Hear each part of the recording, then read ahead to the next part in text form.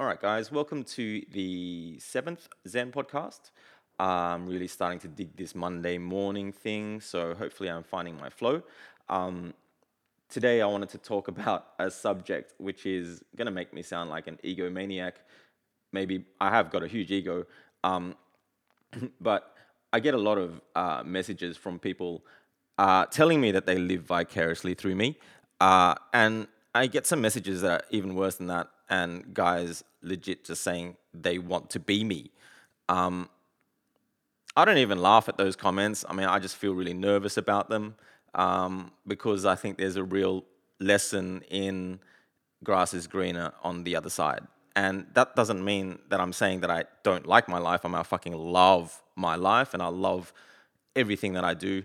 Well, not everything, but I love, generally speaking, I just really like who I am and I like what I do.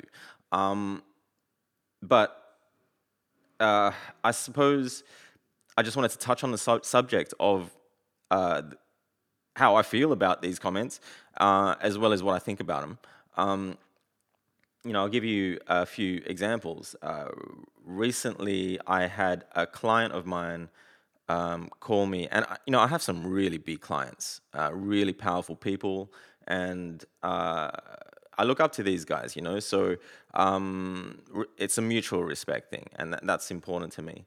But recently, I got a call from a client who just let me know that he couldn't believe that I'm fucking all these chicks that I'm shooting, and that just that just made my jaw drop because I'm a photographer and I shoot girls, and that's it. Like as soon as I said that, I said to the guy, like, you fucking seriously think that I'm fucking all the chicks that I'm shooting? And he was just like, shut up, shut up, shut up, shut up. Don't ruin it for me. Don't ruin it for me. And that that blew me away even more. I mean, the fact that he didn't want to hear the truth, which is all that matters, and he just wanted to know that I was fucking all these chicks, and that made him happy. Um, I don't know. I'm still speechless about that. And another example. I not only talk to, I mean, girls are my best mates.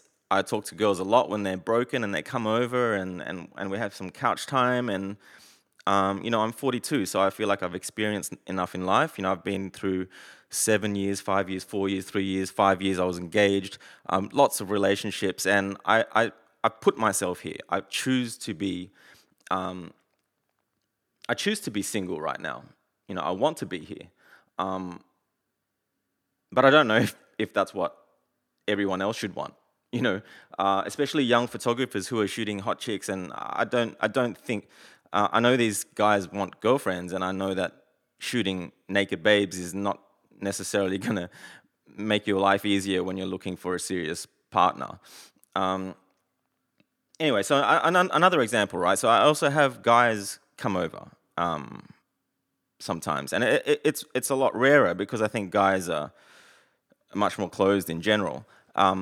But I find it's more the mature men. I've even had guys that are older than me come over and ask me for advice. And a lot of the time, it's the same thing. They want to come over and they want to tell me about, they're married men with children. And they come over and they want to talk to me about hot chicks. And they want to show me some hot chick that's trying to pick them up at their workplace or something, some young hot girl. And they want to show me photos of her on their phones and stuff. And I'm like, man, I don't even want to know her fucking name. I don't want to see photos. Tell me about your wife. I mean, sometimes you just got to flip it, Like sometimes you can sit there all night and encourage something that I feel is just short-sighted or not right. And the grass is greener. I don't have the shit that they have, so I want to hear about that kind of stuff. And a lot of the time when I flip it like that, these guys will just want to go home straight away to their wives and children. I mean, they don't even want to hang out with me after I've made my point.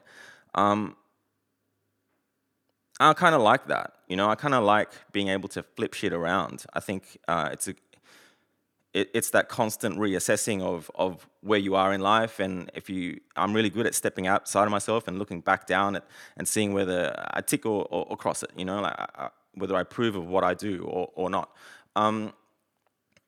And if you're a religious person, like I'm not, but I've read the Bible, and even God says you're not meant to have idols.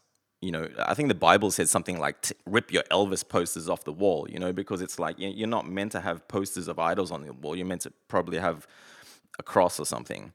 But there's some logic in it, and a lot of it has got to do with the grass is greener on the other side. So that's kind of like all I need to say on the topic, really. It might pretty much just end my rant. But I'm really digging these Monday morning rants. I mean, I get up, it's early, the construction next door hasn't started yet. So I think look forward to more of these podcasts on Monday.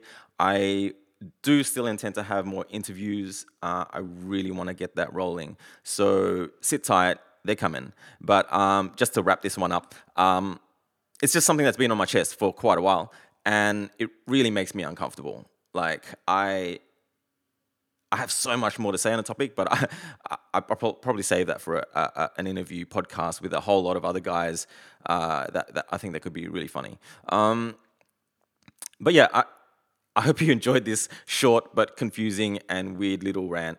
I will be back next Monday, I suppose. I'll catch you guys next time. Bye.